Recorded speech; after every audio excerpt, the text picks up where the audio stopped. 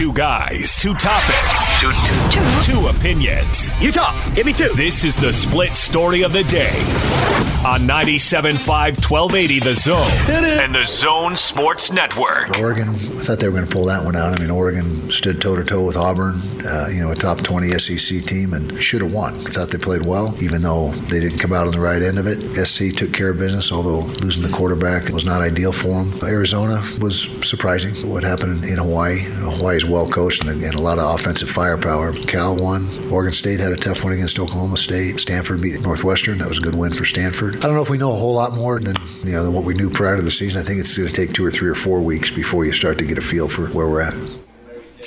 All right, Coach Witt giving a thorough breakdown on what happened around the rest of the Pac-12 over the weekend. I can tell you right now, the Utes are going to win it. Well, they're certainly going to win the South because the South looks real bad. It does, and they might just win it all. Oregon was disappointing. Yes. They blew that game with some questionable coaching moves and some bad clock management and stuff like that, which, man, they should have. Because I thought Herbert looked really good in the first half. It looked like he was dealing, and then Oregon just let him back in the game. Indeed. It was weird.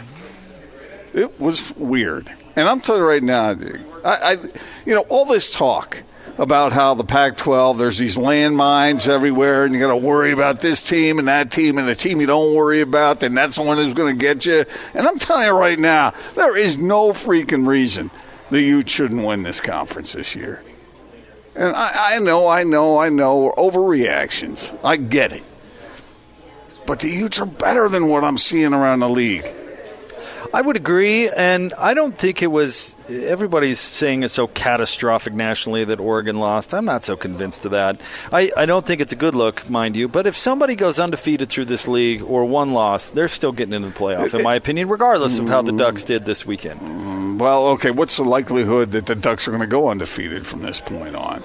I'm saying if a team goes through the Pac-12. I hear you. So the likelihood of that, I don't know, maybe it's low. Maybe Mario Cristobal doesn't turn out to be a very good coach and Oregon underachieves. We've seen it before. Yeah. But, Jacob Eason for the Huskies looked better than I thought he was going to look, given that it's a new quarterback and he's got a lot of young people around him. Dogging the Huskies all along. And they looked pretty good. And I still think people are sleeping on Washington State. No, that might be true. That team's fun to watch. And they beat New Mexico State. Yeah, right. But still 58-7. But yeah, I get what you're saying. Yeah, Leach is just a fantastic football coach. Yeah. No, he's great. And he's got a ton of upperclassmen on his team. And he picked the quarterback I didn't think he was going to go with, but that quarterback certainly looked really good. Well, I think I would feel confident leaving that decision up to him.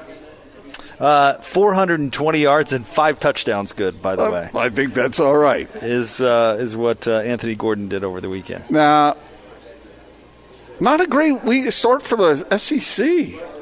Well, Tennessee losing, and we'll get into BYU Tennessee, but that was just a big-time brutal loss. Who loses loss. to Georgia State? A team that was picked last in the Sun Belt, of all things, and only won 2 games last year. Oh, that is unbelievable. That is, Josh Parcell, who we really respect, and he knows his football, but he's telling us how Tennessee's all improved this year, and that was ridiculous. Horrible. Yeah, no, I'm not buying that team, and I wasn't before the year started. But the thing with the SEC is their top teams still all took care of business. You and I got in a big argument about this last year, about how the SEC is not the monster that everybody thinks it is because it's not a top-to-bottom league. Well, I didn't argue that point. What was our argument? That Alabama would have a worse record in the Pac-12 than it does in the SEC? I can't remember what we argued yesterday. We've had. Well, it really stood out to me because you were so wrong. Arguments since then. I'm not going to remember that. No, you remembered it because you thought you were right on that one. Huh? Ole Miss loses 15-10 to Memphis, but nobody ever thought Ole Miss is going to do anything. South Carolina loses North Carolina 24-20. Nobody thought South Carolina was going to do anything. Tennessee loses to Georgia State. That might be the worst loss in that program's history. But was anybody really buying Tennessee as a league champ? I don't think so. And then Wyoming beat Missouri, and I couldn't help but thinking, what on earth is Mizzou going to Laramie? How did that happen? But was anybody think Mizzou was any good? Hey, it's the SEC. I know, which was my point to begin with. That bugs me because the SEC has. What is Missouri doing in the SEC anyway? It does feel weird, doesn't it? Texas A&M. It's never regional anymore. Well, whatever. A&M feels weird being in the SEC, but I mean, Georgia hammered Vanderbilt, Alabama throttled Duke, LSU crunched another Georgia directional school, Georgia Southern 55-3. So I mean, the programs you think should be good. Looked good. Back to my original point. I'm telling you right now, if you're a Ute fan, you should be pretty stoked about this opportunity that the Utes have. And they really, really have a smooth road in front of them. Now, I'm not saying that you don't have to drive the car. I'm not saying you don't have to pay attention. I'm not saying you don't have to stay in your lane. I'm not saying that you don't have to concentrate as you drive. But you keep it on the road, you're going to win this thing. Well, USC losing JT Daniels for the remainder of the year, that certainly doesn't help their cause. As Witt said there, it's not ideal. And, I mean, they should easily win the South. But I still think Washington and Washington State are two really good teams. Maybe Washington a little better than I was giving them credit, actually. Yeah, and Utah, you're the only one I heard dogging them. Can you dog a dog? I suppose you can. All right. Well, and Utah still has to play both those teams. Yeah.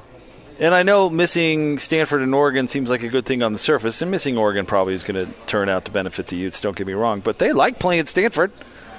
Stanford's the team in the league that will go toe-to-toe with them physically, and they've come out ahead on that one. They're not a team trying to beat the Utes with speed, which is what they've historically, and I say historically because we'll see if it turns out to be the case this year, but they've historically struggled with. That Washington State game's at Rice Eccles. It is. It's a good thing for the Utes, it is. Well, they've lost there before. They are. Well, it's true. It's no guarantee. But I would not want to have to go up there to the Palouse to play that team, No, I covered the Utes up there one time, and it was miserable. Didn't enjoy your trip? Oh, it was snow, and it was cold. It was windy. It was.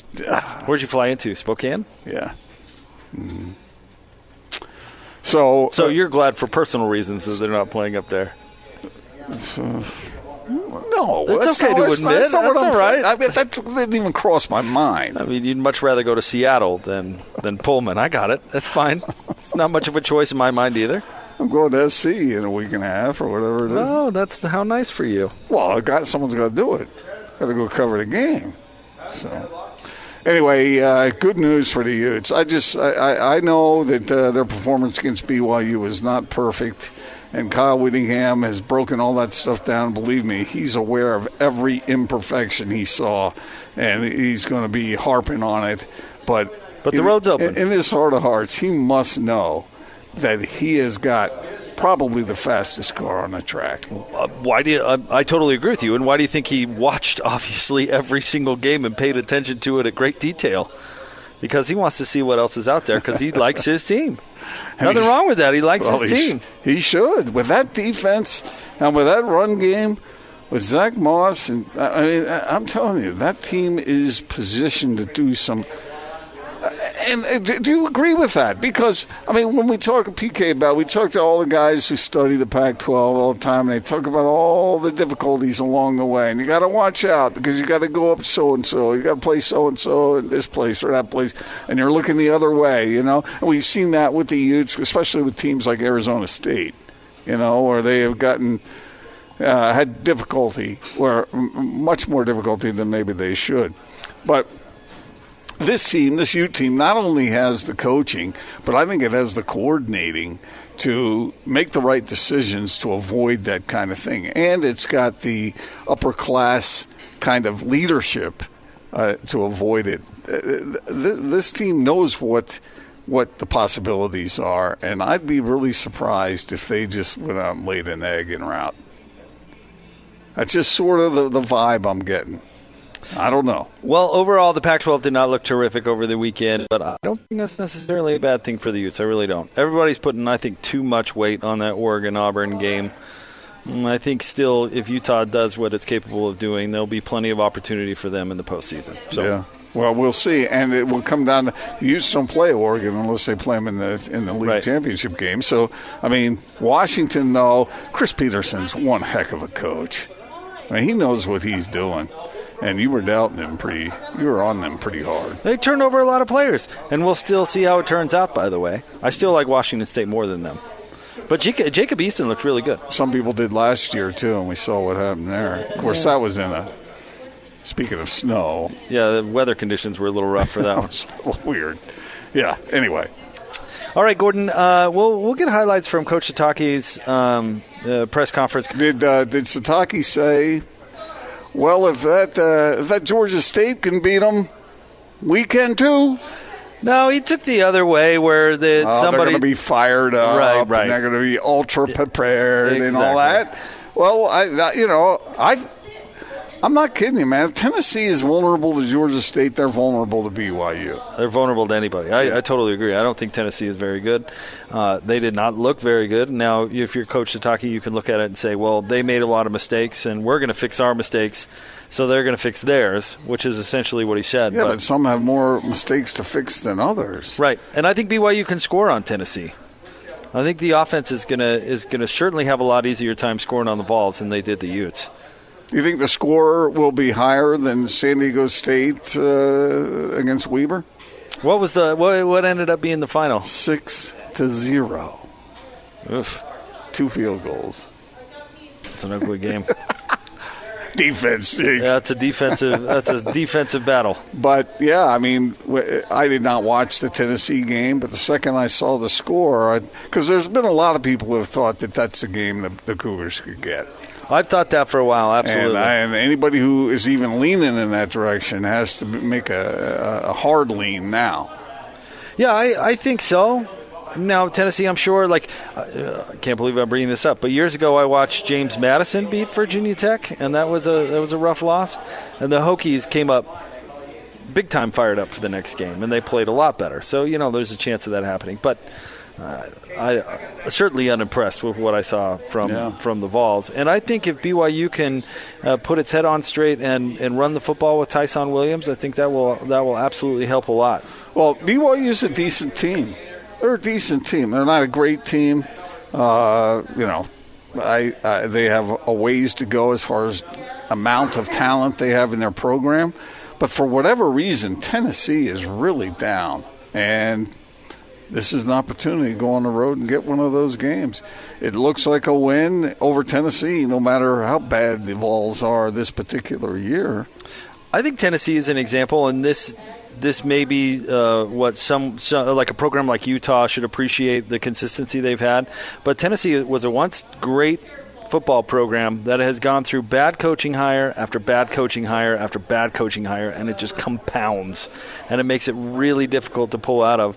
I mean, Butch Davis Butch Jones, Butch Davis, not the old North Carolina guy. Butch Jones. That was a disaster. Yeah, well. And Lane Kiffin bouncing the way he did, when he did, absolutely a disaster. Jeremy Pruitt, Coach Kalani seems to think highly of him, and I've heard good things, but I mean, it's not looking good. No. And a lot of times in places like Tennessee, it's a culture issue and not necessarily a talent issue. Because I still believe you can get great football players to Tennessee. You should be able to, right? Oh, yeah. So, and you're not getting the most out of those? That's a coaching culture issue. Once you get the talent, you've got to organize it. Yep. You've got to organize it and motivate it. And for whatever reason, I can't imagine. What do you think Peyton Manning's thinking right about now? Maybe I should get out my checkbook. What's Pruitt's buyout over there? I mean, it's horrible. Georgia State sucks, folks. I don't know how else to say it.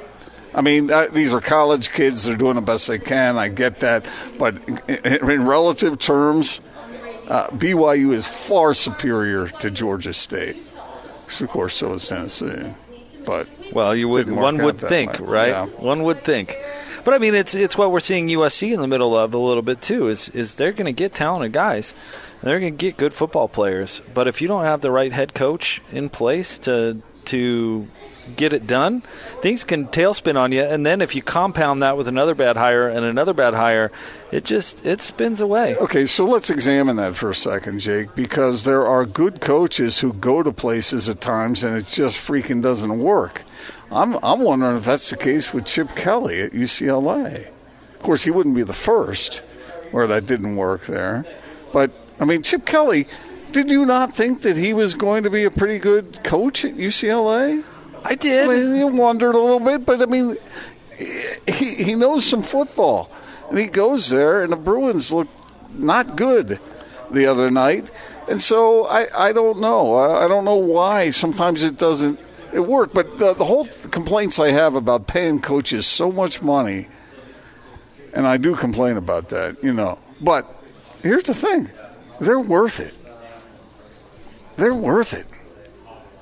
If you get a good one, chances are really good you're going to be good. Right. But in some cases, you're not. And I wonder about that UCLA situation.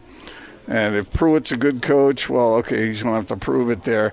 They got the dude over there at Colorado, and the Buffs had a win in week 1. What do they call that? The Rocky Mountain oyster eating or something? contest. Mel Tucker. That episode that you had where you had to eat those bull testicles. Where you that really made me do that. Yeah, I remember. You and Bowler both. Well, Bowler deserves some of the blame. That's why I'm bringing him up. Yeah. Bowler's one of these guys, Teflon, suddenly it's all my fault. You weren't alone. He was every bit as much into that as I was, forcing you to do that. And what it tastes like when you ate those bull testicles. Rubbery.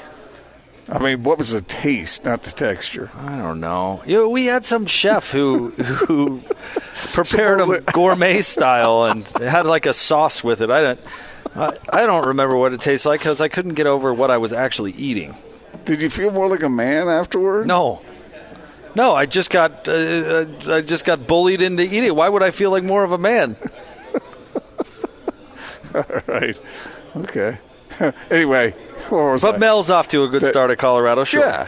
And he has a terrific coaching resume, and a lot of people wondered whether he was going to be able to, whether that would be, no matter how good a coach you are, you step into that situation, it's going to take some time. That's what I mean. It's such a whirlwind of resources and where you are in the country and what league you're in, and there's so many factors that are up in the air that a good coach with a good, I'll say, formula, a good approach, a good game plan, whatever you want to use there, is worth every dime that they pay. A man with a plan. Think about what Urban Meyer did when he came to Utah. Think about what Gary Anderson did when he went to Utah State. 100%. And what works one place does not necessarily work another, although Urban's been pretty successful wherever he's gone. But, I mean, the thing with Chip Kelly, and we joked about this last week, but it's really true.